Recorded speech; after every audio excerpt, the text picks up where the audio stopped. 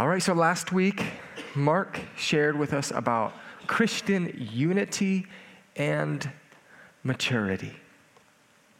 And it's a challenging subject because unity and maturity go together like peanut butter and jelly, right? Like bacon and everything. Unity and, if you know, you know. Unity and maturity are paramount for us. And often throughout the week, your Christian maturity and even just your physical maturity, right? Emotional maturity gets tested. Tomorrow morning, or even now during church, you're being tested. There's this maturity that has to take place. And really, Psalms 133 talks about how God blesses unity. So I just really see how as we walk in unity as a church, God blesses it. Nevertheless, Paul is going to build upon that this week. So Paul this week tells believers how we are to live out our new identity with Christ. Because our identity with Christ is different from the world, and our identity with Christ is different from our past. Do you guys recognize that, those who've been serving Christ for a while? Your identity, your life with Him is now different than the world's, and it's different from your past. Anyone recognize how you're different today? I hope we recognize that. We better recognize that change. It doesn't mean that there's not a struggle. I'm not saying when you gave your life to Christ, you became perfect. But our lives should look different. For example, when we see police officers, when we see firemen or nurses or doctors, we can recognize their profession by their distinct uniforms. And when they put on that uniform, they are given a unique set of responsibilities. Likewise, as believers, when we repented and put our faith in Jesus, we put on something new. We put on Christ, and that means we receive a new spiritual identity, resulting in us putting off the old, corrupt self. So in today's study, we will look at how we are supposed to live this new identity. That's important for us, right? How am I supposed to walk out this life with Christ? So if you have your Bibles, please turn to Ephesians 4. We're starting in verse 17. Here we go. So I tell you this, and insist on it in the Lord, that you must no longer live as the Gentiles do, in the futility of their thinking. They are darkened in their understanding and separated from the life of God because of the ignorance that is in them due to the hardening of their hearts. Having lost all sensitivity, they have given themselves over to sensuality so as to indulge in every kind of impurity, and they are full of greed. So what's interesting about this, as I've been studying the past couple weeks, as soon as Paul begins to tell the Ephesians how to live, what does he tell them? He tells them that they are futile in their thinking. And some of you might not think that the way that we think really matters, but the Bible has much to say about how we think. Isn't that where the battle is in most of our day? In our mind? Someone passes you and maybe they don't smell good, right? Maybe you're sitting next to someone who doesn't smell good. And there's this temptation for you to not only think about the smell, but then project on them or accuse them or whatever of why they don't smell good. Or you have an annoying friend at work. Whatever may happen in your mind, the battle is often there. I just wanted to take us through a few scriptures about what the Bible says about the mind. Proverbs 23, verse 7. For as he thinketh in his heart, so is he.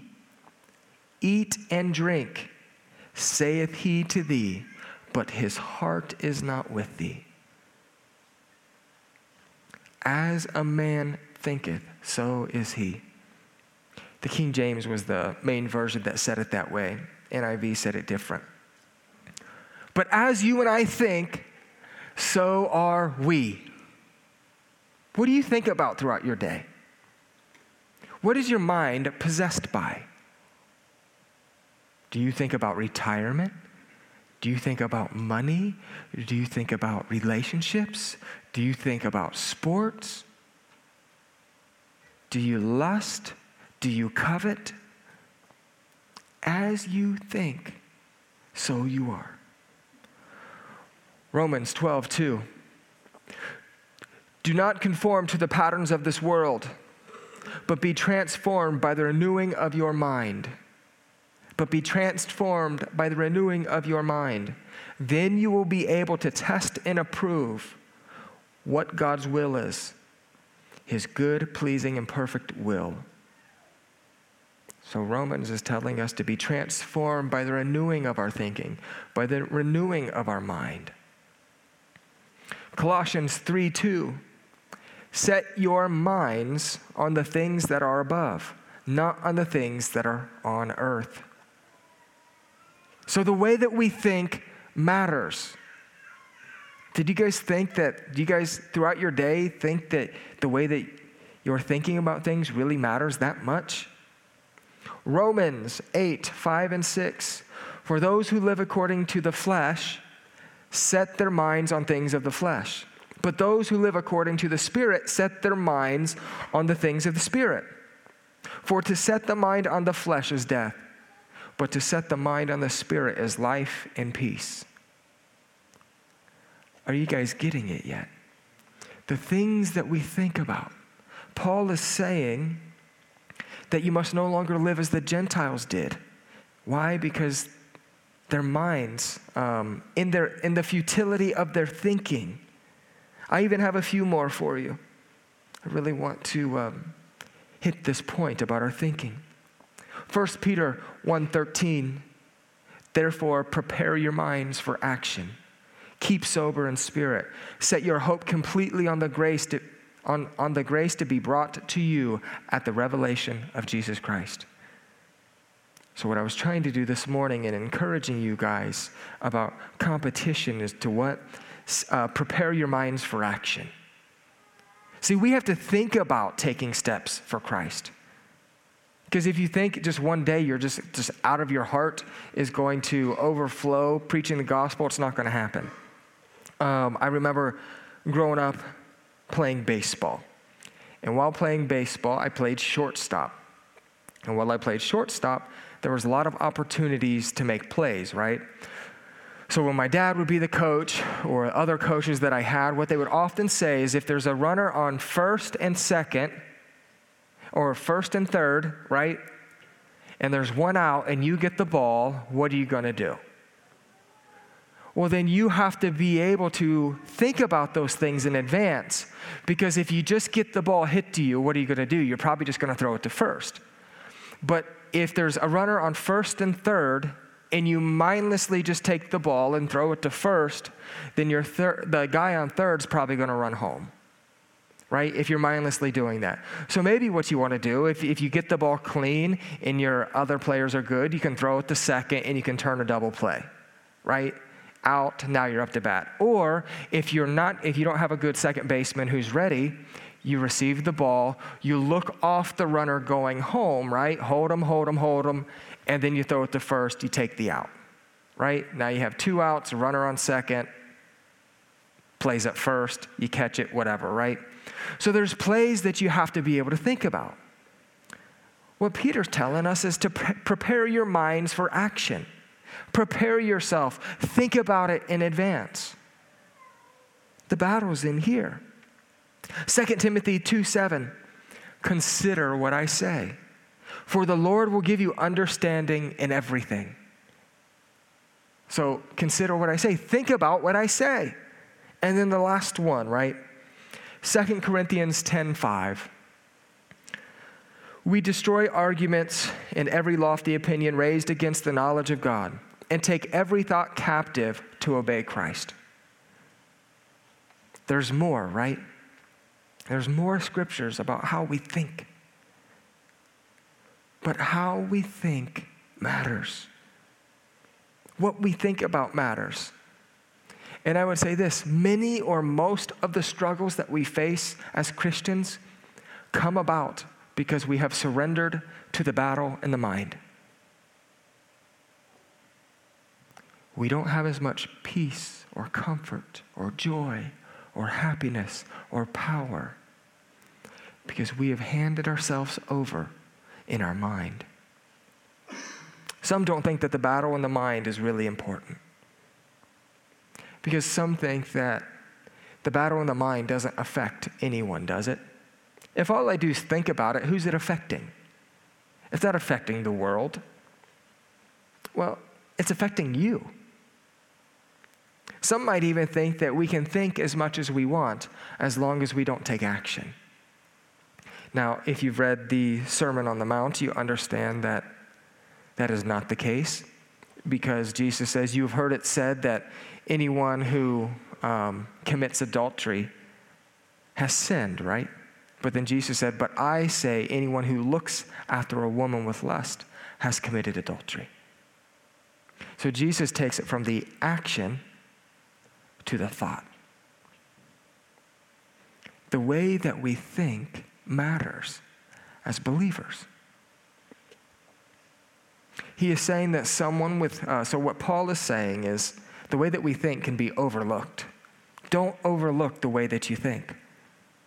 He's saying that someone with a futile mind and futile thoughts, these people are empty of the things of God. Better stated, if our thoughts are not informed by the truth of God, then futility or uselessness will show up in our lives.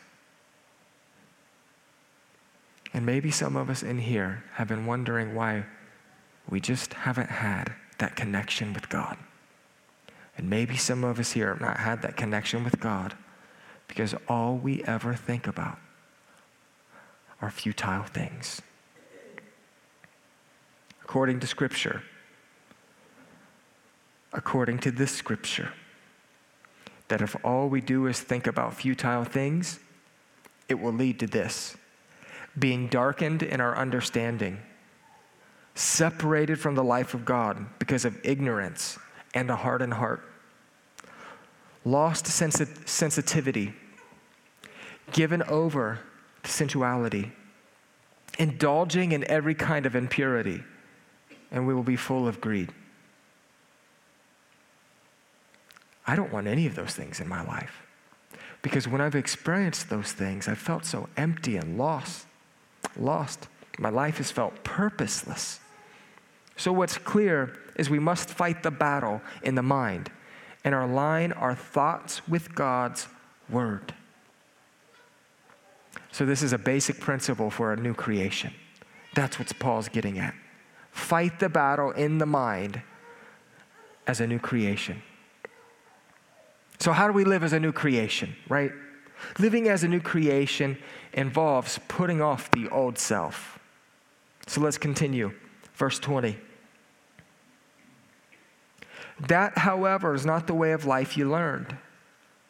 When you heard about Christ and were taught in him in accordance with the truth that is in Jesus, you were taught with regard to your former way of life to put off your old self, which is being corrupted by its deceitful desires, to be made new in the attitude of your minds. We see it again right here, right? The way that you think. And to put on the new self, created to be like God in true righteousness and holiness. So Paul recognizes the conflict that we as believers have, right? Though we are saved by grace, there is still a battle going on inside of us. Does anyone recognize that battle? Does anyone in here have a battle going on inside of you today? Here's what I want to say. Those who didn't raise your hand, your battle's so bad, you're lying to yourself. How many today have a battle that's going on inside of them? I have a battle going on inside of me. And as Mark Miller shared this morning with some people, that battle is normal. That's the normal walk with Christ. Your battle is normal. Now here's the encouragement is, don't try to live that battle by yourself, right? Don't just think that you can. We still have to confess to each other to be healed. We have to confess to God to be forgiven, right? There's still that venting of these things. But it's normal for us to have this old and new challenging each other. We live in a fallen world, and we still have a fallen nature. Why? Because sanctification hasn't been completed yet. And Paul actually himself talks about this battle that he himself experienced. He talks about this frustration that he has about not being fully sanctified yet. And we see this in Romans 7, 14 through 25. I'm going to read it.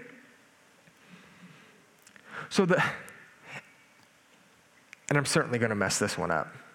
I think you might understand why. But so the trouble is not with the law, for it is spiritual and good. The trouble is with me, for I am all too human, a slave to sin. I don't really understand myself, for I want to do what is right, but I don't do it. Instead, I do what I hate. But if I know that what I am doing is wrong, that shows that I agree that the law is good. So I am not the one doing wrong. It is sin living in me that does it.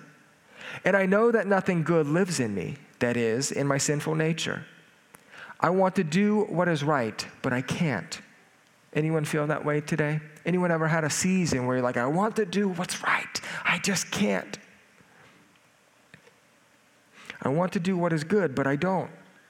I don't want to do what is wrong, but I do it anyway. But if I do what I don't want to do, I am not really the one doing it. It is sin living in me that does it. I have discovered this principle of life, that when I want to do what is right, I inevitably do what is wrong.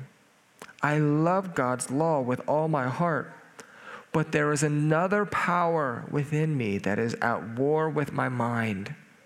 This power makes me a slave to sin that is still within me. Oh, what a miserable person I am. Who will free me from this life that is dominated by sin and death? Thank God the answer is in Jesus Christ our Lord. You see how it is. In my mind, I really want to obey God's law. But because of my sinful nature, I am a slave to sin. I do the things I want, or I don't do the things I want to do, and the things I want to do, or the things I don't want to do, I do. Don't we do that a lot in our walk? God, I want to read my Bible today. I want to read my Bible today. I want to spend 15 minutes in worship songs. I want to take notes as I journal. I want to do that. But mowing the grass sounds better. God, I want to share your good news. I want to go to small group. I want to join a small group. But I wanted to go out to eat instead. My schedule was so busy that all I could do to feed the family was go out to eat. God, I want to go to church on Sunday mornings. But, right?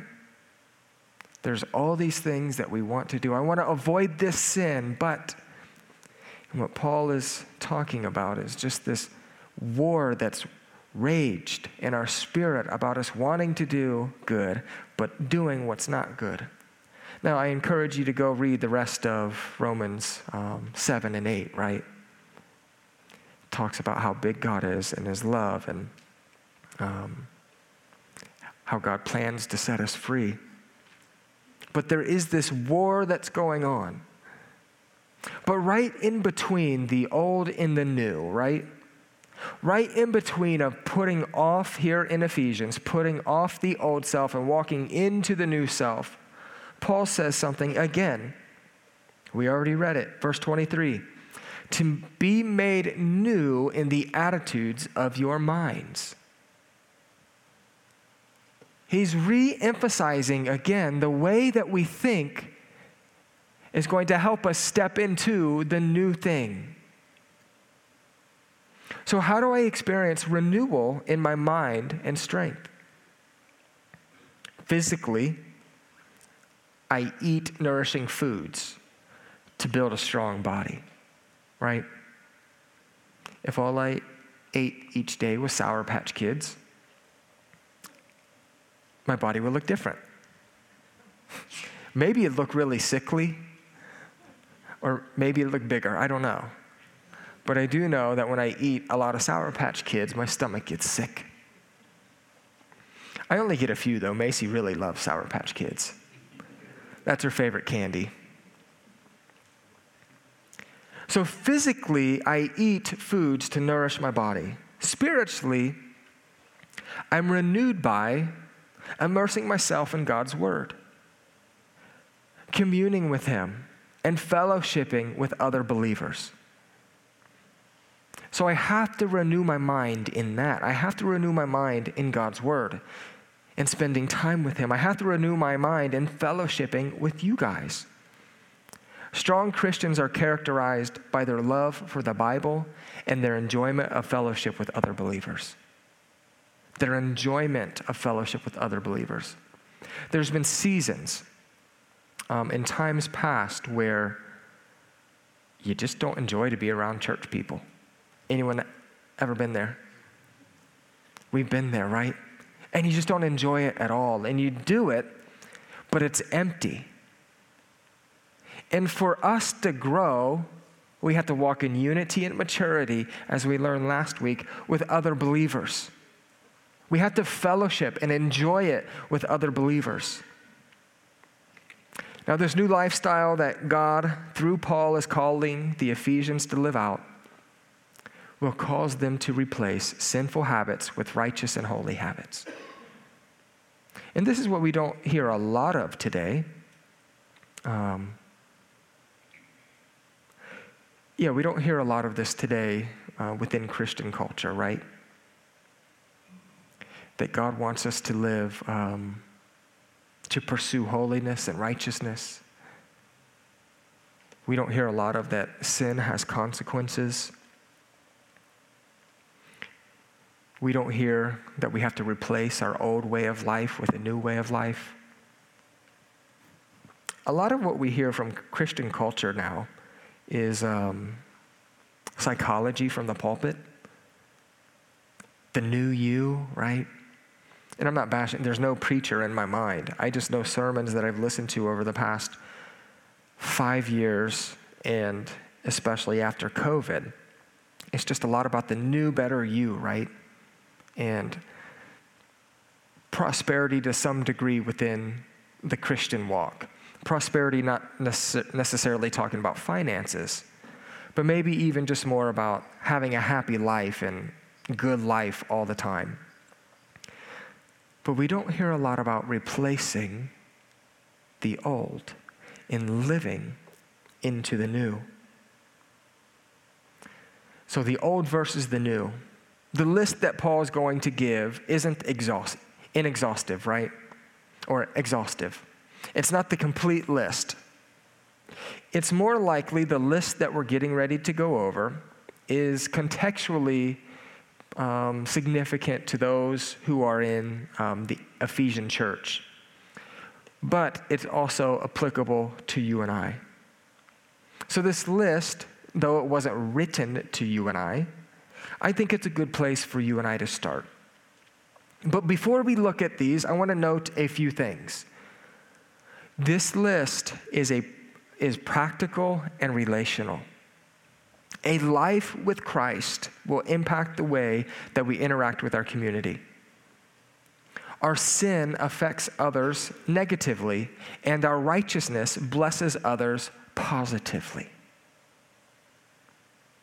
This list that Paul gives will first give a negative, and then it will give a positive.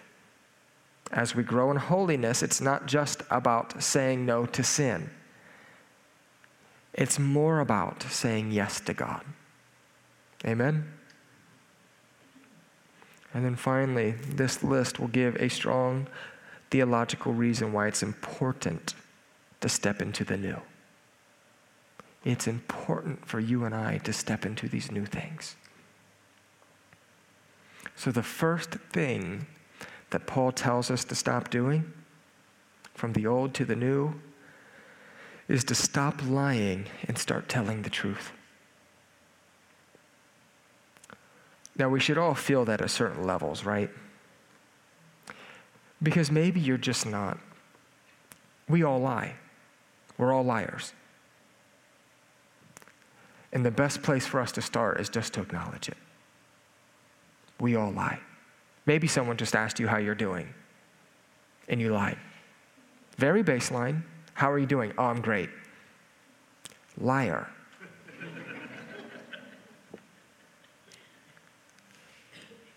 Maybe the better answer is this. Hey, Shonda, I don't have time to talk about it. Thanks for asking. Maybe we can get together for coffee. Or maybe you just don't really want to talk to her. It's not something I want to get into. We don't have that relationship. But we're all liars. We've all lied. Verse 25. Therefore, each of you must put off falsehood and speak truthfully to your neighbor, for we are all members of one body. Now, why is Paul telling us to stop lying? Because God hates lying. Many of you are familiar with the scripture, Proverbs 6:16. It's not through 29, it's just through 19. That was a typo on my part. Okay, it's not up there, good. There are 6 things the Lord hates, 7 that are detestable to him: haughty eyes, a lying tongue, hands that shed innocent blood, a heart that devises wicked schemes, feet that are quick to rush into evil, a false witness who pours out lies, and a person who stirs up conflict in the community. So twice within these few verses, lying's mentioned in here. He mentions lying twice within this: a lying tongue and a false witness who pours out lies. Plain and simple, when we lie, we follow Satan. Paul is telling us that we have to get rid of this. Get rid of this falsehood in our lives. John 8:44. You belong to your father, the devil, and you want to carry out your father's desires. He was a murderer from the beginning, not holding to the truth, for there is no truth in him. When he lies, he speaks his native language, for he is a liar and the father of lies. When we lie, who are we following? Who's the father of lies? Satan. So when we tell what we think are these white little lies or these little fibs, we're not walking in the new being. We're walking in the ways of Satan. And this one's free, and some of you have heard me say this before. Jesus is the Redeemer. Jesus brings life. Jesus is the Creator. Satan is the accuser. So when we start this in accusing people of things that may or may not be true, what are we doing? We're following the devil. I've heard someone say this: when we accuse people, we're actually participating in witchcraft. Why? Because Satan is the accuser. And since Satan is the accuser, what he does is demonic, obviously. So when we do those things, we are participating in things of demons. So we must stop lying. We must speak truthfully to our neighbors. Why? Because we are all members of one body. The next thing that Paul tells us is to get rid of unrighteous anger and replace it with righteous anger. Verse 26, in your anger, do not sin. Do not let the sun go down while you are still angry, and do not give the devil a foothold. This is an interesting thing for me because many people, myself included, I've justified my anger, and cognitive dissonance has come in to make me feel like I'm justified in it because I want to feel a certain way. So then what do I say? I'm angry, but this is righteous anger. I don't know how much righteous anger I'm really capable of. Honestly, I think what I do is I try to find ways so that I can justify myself. But how easy is it for our old self to dwell and harbor in anger, creating bitterness and hatred and division. But our new self is called to resolve this issue. We do this. When we do this, we do it by 3 ways according to Paul. Paul says this, do not sin. This means when things don't go our way, we don't throw a fit, we don't seek revenge, and we don't cross biblical boundaries. So when you get frustrated, don't sin. Don't throw a fit. Don't seek revenge. Don't cross biblical boundaries. Paul then continues to say, Paul says, don't let the sun go down while you are still angry. Now, does that mean you've had a disagreement with someone and then it's just like, oh, well, we have to work this out before the sun goes down? Or what if the sun was already down? Then what do I do? That's what the scripture's saying. Just be smart about it. Get mad when it's dark so that you can be angry longer. That's bad preaching. Because that's not what it means.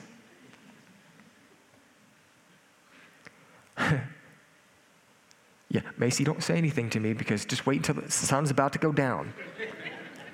And I'd rather have 24 hours with this. Don't let the sun go down. What it's really saying is don't let this fester in your heart. Deal with it quickly. Don't sweep it under the rug. Now, for me, what makes it easier is those who've been forgiven much, forgive much, right? Those who've received grace much, give grace much. And for me, what's makes it easier for me is when someone sins against me or creates an issue with me, I don't look at their shortcomings, I look at mine. And I say, you know what, how can I hold this against them when God freely forgave me? How can I fester this? How can I fester this but not expect God to be festering my sin? God freely forgave you and I. Jesus went to the cross for you and I. He lowered himself. He became fully man and died a death for you and I that we would never die for anyone. So it's easier for me not to fester and to be angry when I just say, God, you set the example. I wish that this person didn't do it. And it really hurts me inside and I am frustrated and it's not completely dealt with. But for me not to fester things and for me to have the ability to go to sleep at night, it usually means I just look to him. Finally, Paul says this, don't give the devil a foothold. Pursue forgiveness and reconciliation quickly. The longer you sit with your anger, the devil will use it to divide and devour you and your church. Just deal with things. Talk it out with people. Seek to understand them, not prove your point. Agree to love God together and move on. Amen? Righteous anger is anger that moves to see the world changed for good. That's what righteous anger is. It's a deep frustration with the world and sin. Righteous anger propels you to obey God and to make disciples. And that's where I think we fall short with righteous anger. I think we use righteous anger as an excuse to be mad. And here's why. Righteous anger propels you to obey God and to make disciples. Many of us are righteously angered about where America's headed, where we're heading, where the government's headed, the officials that are elected, right? Many are frustrated. If we would just get this official. Well, if we just think that if we just got an official or this person that we wanted, that the world would be a better place, we're also believing a lie. But we get so angry and we get mad about it and we post about it and we talk about it at our small groups or our peer groups or breakfast or lunch or dinner or on the phone with people. We just talk about government. And we get so angry and we get so mad, right? Anyone been angry or mad about politics the past 8 years, 20 years, 30 years, 6 months, 2 days? We're going to test your anger now. Let's talk about the border real quick. Let's talk about my border politics. Do you want to, here, cue up my border politics presentation. You always got to be ready, in season and out of season. Some of you already are just gone. All you can think about is now your frustration with the border. See ya. I'm angry at a lot of politics within 2024 that's happening in America today. And my tendency can be to justify myself in the way that I share my politics with other people, often in private, in anger, because I say, God, if these things were right, then people would be in a better place. And maybe that's true. But righteous anger propels you to obey God and to make disciples. So when I just justify myself to talk poorly about politicians, which God still created these people, right? God still loves these people. You realize that? God still hopes that these people who are in political positions, who are making horrible, demonic decisions for our nation, he still hopes that they will repent of their sins and find him as Lord and Savior, and that they would be with him forever. But what we do is we think that we're righteously angry enough, or that we're pure enough to be angry enough, that then we can talk bad about these people. And then after we talk bad about them, just justify our gossip and our poor decisions to say we're righteously angry. If we're righteously angry, guess what we do? We pray. We make disciples.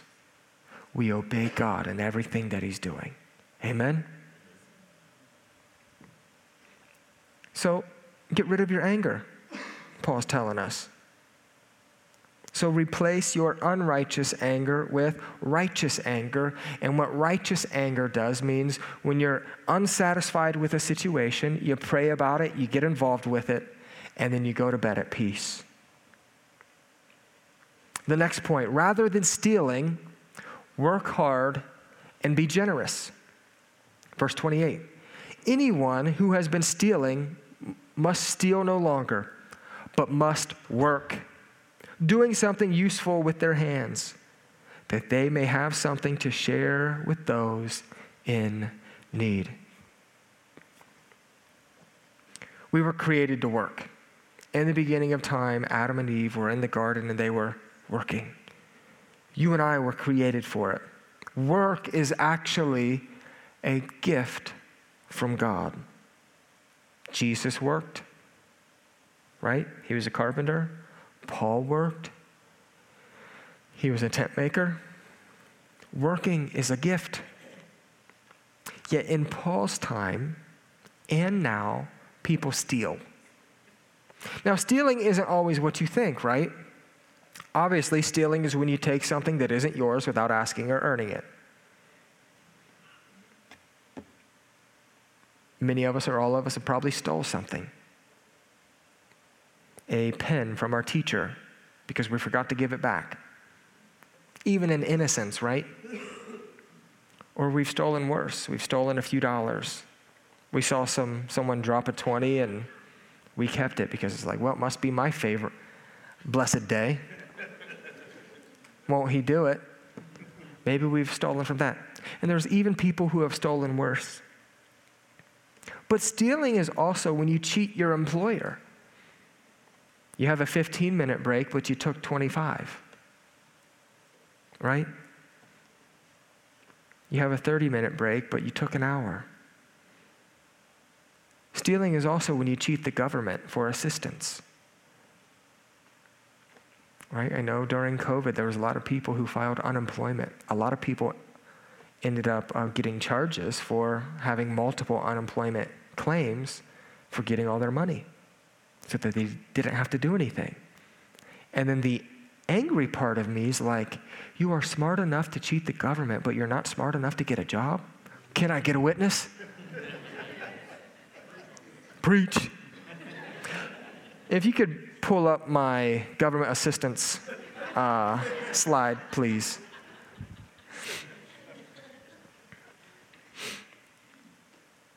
The list could go on about how we steal and how we cheat people. What Paul is saying is quit trying to get by with stealing. Rather, do what you have been created for and work. For me, there's nothing like just a hard day of work. One of the things that I love and I don't like about my job is sometimes there's just nothing physical about it. The most physical thing about my job is, this will sound funny, typing on my computer and drinking my coffee. Walking to the office, unlocking the door. Now, emotionally and spiritually, there's a lot to it, right? But that's why I love like work days here, or mowing grass, or running, or riding my bike. It's like, I need physical. We were created to work. You were created to work. So let's not steal from that. What Paul is saying is quit trying to just get by. And then he says, look, when you work hard and you receive an income, what are you supposed to do with it? That you may share with those in need. So what Paul says is work hard, don't steal, and then, guess what? Be generous with your income. And today's message is biblical. And it's not me stepping on toes. We're going through a book of the Bible, right? So it's not as if I'm picking sermons that I want you guys to hear. We're just going verse by verse, chapter by chapter. And this is hard for me too, right? So I'm supposed to work, and then what am I supposed to do? Be generous with my income. Work and then be generous is what Paul's telling us here. Rather than stealing, work hard and be generous. In American culture and our education system, it's not taught to work hard and then be generous. It's, I don't even know if working hard within the education system is taught. Maybe I'm wrong. Well, it is. No, it is. Work hard on your homework. So work hard on your homework, show up to school, and then do whatever you can to make a lot of money and live the life that you want to live.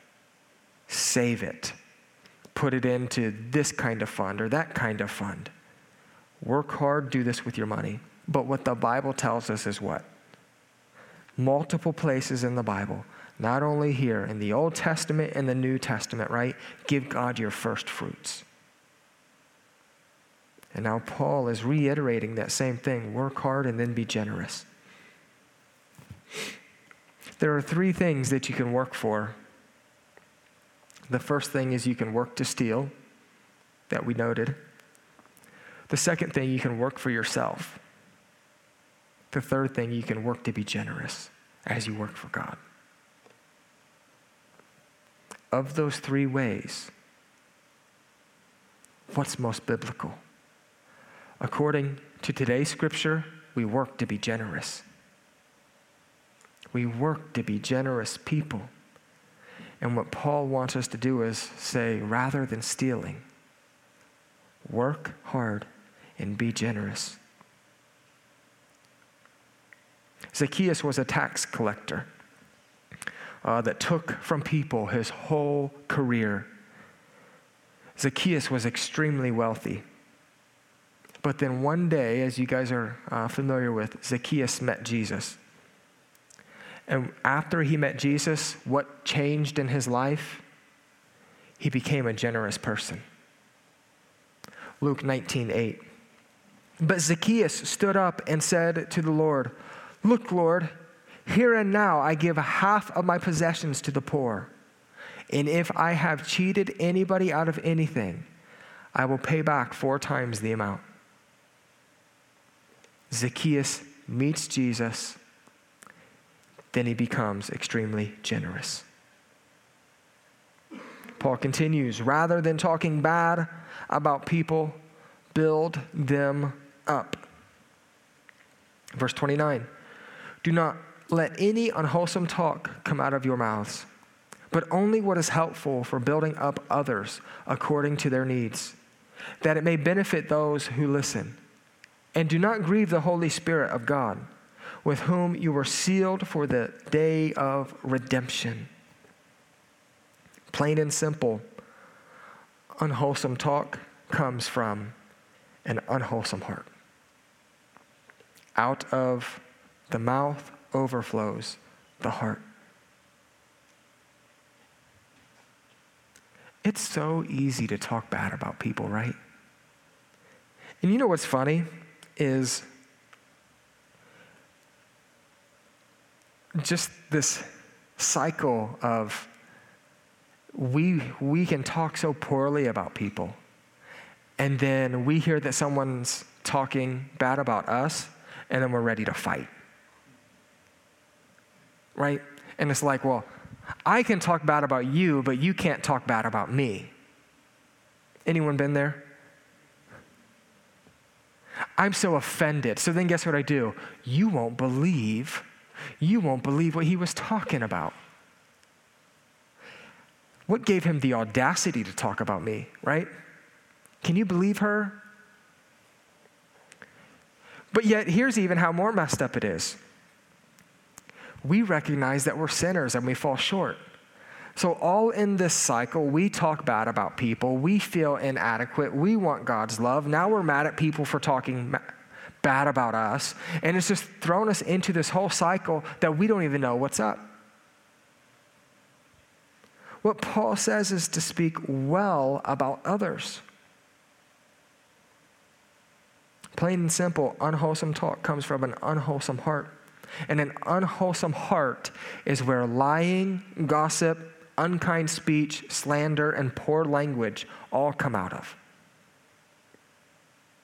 Yet what is scary is this, is Matthew 12:36 says this, "But I tell you that everyone will have to give an account on the day of judgment for every empty word that they have spoken." You hear that? But I tell you that everyone will have to give an account on the day of judgment for every empty word they have spoken. Be slow to speak. Amen? Slow to speak. Every empty word.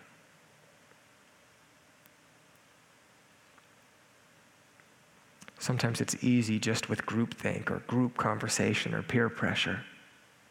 to just join in because you're trying to find your fit. You're trying to find your friends. You just want things to go smoothly that day, so you just participate in it. You say a bad word, you talk about Sharon or Karen or Mike. Anyone in here mad at a Mike? Kathy, you don't count. She's at peace with Mike, amen. Anyone in here mad at a Joey? Because that's not me, I'm Joseph.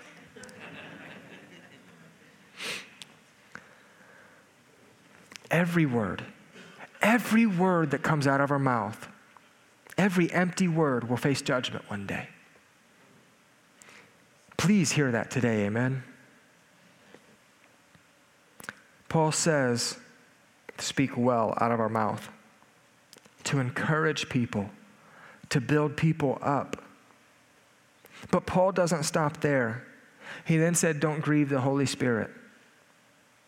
This is Paul warning us that everything that he has mentioned so far grieves the Holy Spirit.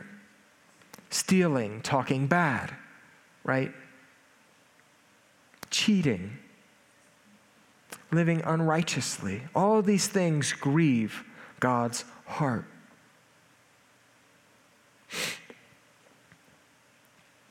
So as we grieve the Holy Spirit, it reveals that we are following ourselves and not him. So we must be sensitive to the one who sealed us for the day of redemption. That's what Paul's telling us here. Be sensitive. You're sealed. You're marked. You're going to heaven. You're going to be with him one day. So don't grieve that person who saved you from hell. Be sensitive to him. Follow him. And the final section, rather than being bitter, be kind and forgiving. Get rid of all bitterness, rage and anger, brawling and slander, along with every form of malice. Be kind and compassionate to one another, forgiving each other, just as in Christ God forgave you. This is a big one. Paul doesn't say, essentially, he makes it simple, right? Forgive people. Don't be bitter. So today, get rid of bitterness, rage, anger, brawling, slander, along with every form of malice. And instead of wearing those clothes, put on clothes of kindness, compassion, and forgiveness.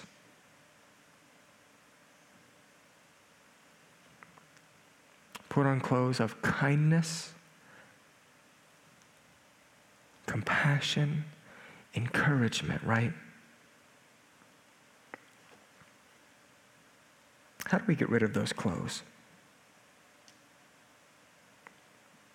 We follow him. We seek him. Now that I say that, I'm thinking I missed something earlier I wanted to say, and I was looking for it. How do we put on these new clothes?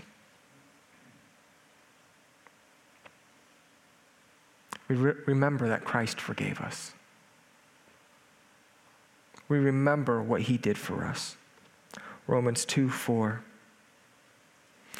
Or do you show contempt for the riches of his kindness, forbearance and patience, not realizing that God's kindness is intended to lead you to repentance? We walk in these things when we remember what he has done for us. Titus 3:3-4.